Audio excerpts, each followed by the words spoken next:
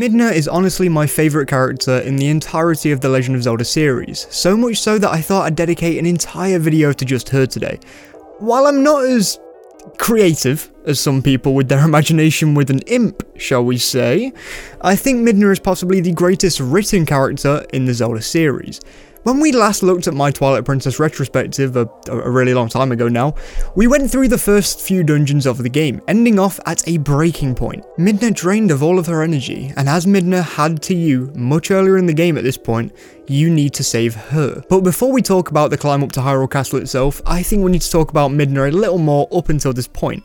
There's a reason why Midna's name hasn't come up much in the last couple episodes of this series. Speaking of, make sure to go and check those episodes out before watching this one to get up to speed, and this series is going to be regular till at least February monthly, so sub to not miss the next episode. So just a heads up, I'm going to be talking about Midna as a whole, including what's revealed of her at the end of Twilight Princess, so if that doesn't sound like what you want, click off when you've got up to where you want to be. At the beginning of the game, and to our knowledge, Midna is literally a nobody. Out of the kindness of her heart, she decides that letting you out of your cell at the bottom of Hyrule Castle can only benefit both of you, but will mostly benefit her. She sees herself as the protagonist of this story, something that makes complete and utter sense since she is the rightful ruler of her people. She isn't looking to save the Light World at this point in the story. I think the Zelda team did a really good job at making the player kinda hate Midna at the beginning of the game. She's arrogant, annoying at times, but not annoying in the way that Fi was annoying. She's not annoying because she pops up all the time at all. And I mean, that in of itself is purely amazing. And Zelda Breath of the Wild, I think there are only 2 Zelda games that had companions that felt like they weren't constantly monitoring you. Those 2 companions were the King of Red Lions and, in my opinion, Midna. She shows up when she needs to, or when she needs to explain something that should be explained. There definitely are still times where you'll come across something Midna says and sit there like, well yeah, I know that, but thanks, I guess.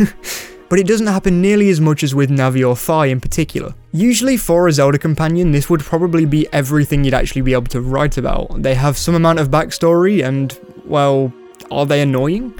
I'm planning on eventually doing these series for every single game in the series, or at least the 3D games, and I know I couldn't make whole videos on any of the other companions personally. The only other companion I think deserves its own video that I might actually give him one day is actually Limebeck. But that's a discussion for a whole other day. Over the course of the start of the game, Midna shows off her feelings of the Light World a few times. Midna doesn't directly hate the world above, she probably just feels some amount of jealousy down to her people not being treated quite as nicely as the Hylians and the numerous other races living outside of the Twilight. The Light World even uses the Twilight as a realm to lock very dangerous criminals away, for Pete's sake. Midna is rightfully pretty annoyed at how these races have treated her people in the past, and I feel like that is understandable, though you are playing as Link, a member of the Light World. Plus, we don't know that Midna actually cares about the people living in the Twilight Realm till partway into the game anyway. So initially it really does feel like Midna just hates the inhabitants of the Light World for just the virtue of living in this realm as opposed to her realm. Being spiteful rather than playing the princess who thinks her people deserve more. Now I think it's time to get to Midna's Lament, one of the greatest sections in a Zelda game for making you actually care about a character. That may have sounded like hyperbole, but it really wasn't in my opinion. Zelda games always have some section where things are at least slightly different, at least the linear 3D games do anyway, and heck, even Breath of the Wild does. Ocarina of Time has you captured by the Gerudo, Majora's Mask has the first 3 days, Wind Waker has the Forsaken Fortress the first time round, Skyward Sword has you losing all of your items at Elden Volcano. Something is off with all of this.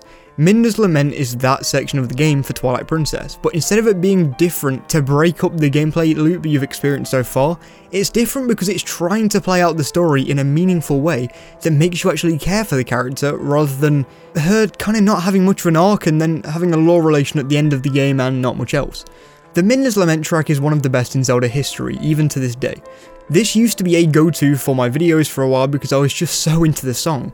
It plays into your emotions so well and kind of plays out its own little story in the notes. I'm not a music guy, so I won't sit here and pretend like I know what every note is in writing and make a deep dive onto the music, but it does sound nice to listen to, that's for sure. It also really fits the personality of Midna in my eyes, or it is? At this point in the game, Midna is a pain, don't get it twisted, but she is starting to reform in small ways. She has more banter with Link, or at least as much banter as you can get back from a brick wall anyway. and she seems to be warming up to the hero slowly but surely. After a really long and convoluted climb to the top of Hyrule Castle in the hopes that Zelda can save the Twilight Princess, Midna tells Zelda that Link is the one that will save her land, and that Zelda has to save Link since he's just been turned into a wolf, presumably for the rest of his life.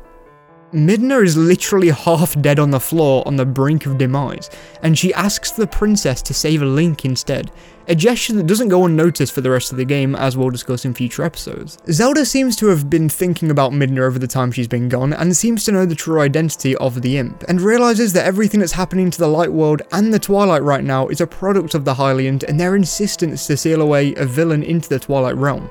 Zelda uses the rest of her power to bring Midna back up, and to give her the energy she needs to finish her journey, and ultimately keep living, with the ultimate cost of Zelda's life. Zelda told Link and Midna to find the sword that seals the darkness in the Sacred Grove. Past this point, Midna only becomes more and more friendly with the idea that not everyone in the world of light is bad, and stops seeing Link like a tool so she can help her people, and more like an ally, a friend that could actually help both of them get exactly what they want, which is to free both worlds from the tyrant Zant. Unfortunately, I don't have enough time to talk about the Sacred Grove today, and neither would I really want to. The thing is, I want to talk about that when we get later into the series, since it does play a pretty pivotal role in what I think of the Temple of the Time and that whole area. And just kind of the whole theme around that area, I won't deep dive into that stuff today, but I will say this: there aren't many puzzles in Zelda games that genuinely annoy me, and these gosh darn Guardian puzzle-like things in Twilight Princess will be the death of me. And one of those Guardian puzzles is literally one of the things you have to do to actually progress in this game. The first time I saw that I had to do this puzzle, I screamed a little internally. I'm really stubborn with puzzles like this too, so I didn't want to just search it up and be done with it, which made the whole ordeal far worse at the end of the day.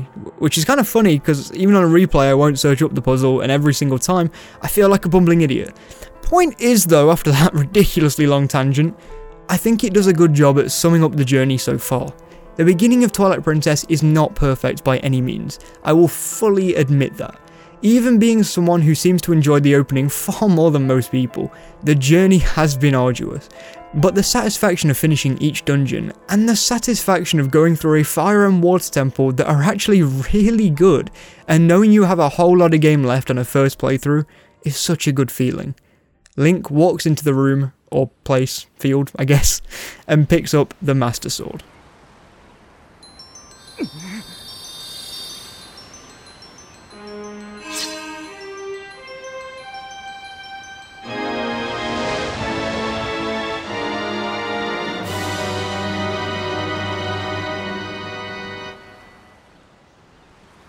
Making for one of the most epic and just plain cool scenes in the series. Cool music and a companion by your side who will help you to the very end.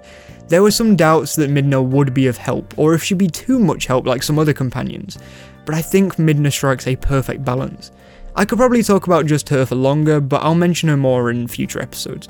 As Link turns to exit the Grove as a human, being able to switch from wolf to human for the first time, the heroes make their way to the best couple of dungeons in the game. Thank you so much for watching this video. If you enjoyed them, please do support the channel by leaving a like rating and subscribing. You'll get weekly Zelda content from me, and you'll join the 30% of people who are subscribed, so thank you a ton if you do. The people you can see on screen right now are my Patreon supporters. Thank you all so much for the support, guys. As usual, Sumji and Jared Whedon are especially amazing for being my top paying patrons. I don't know what I'd do without you guys, thank you.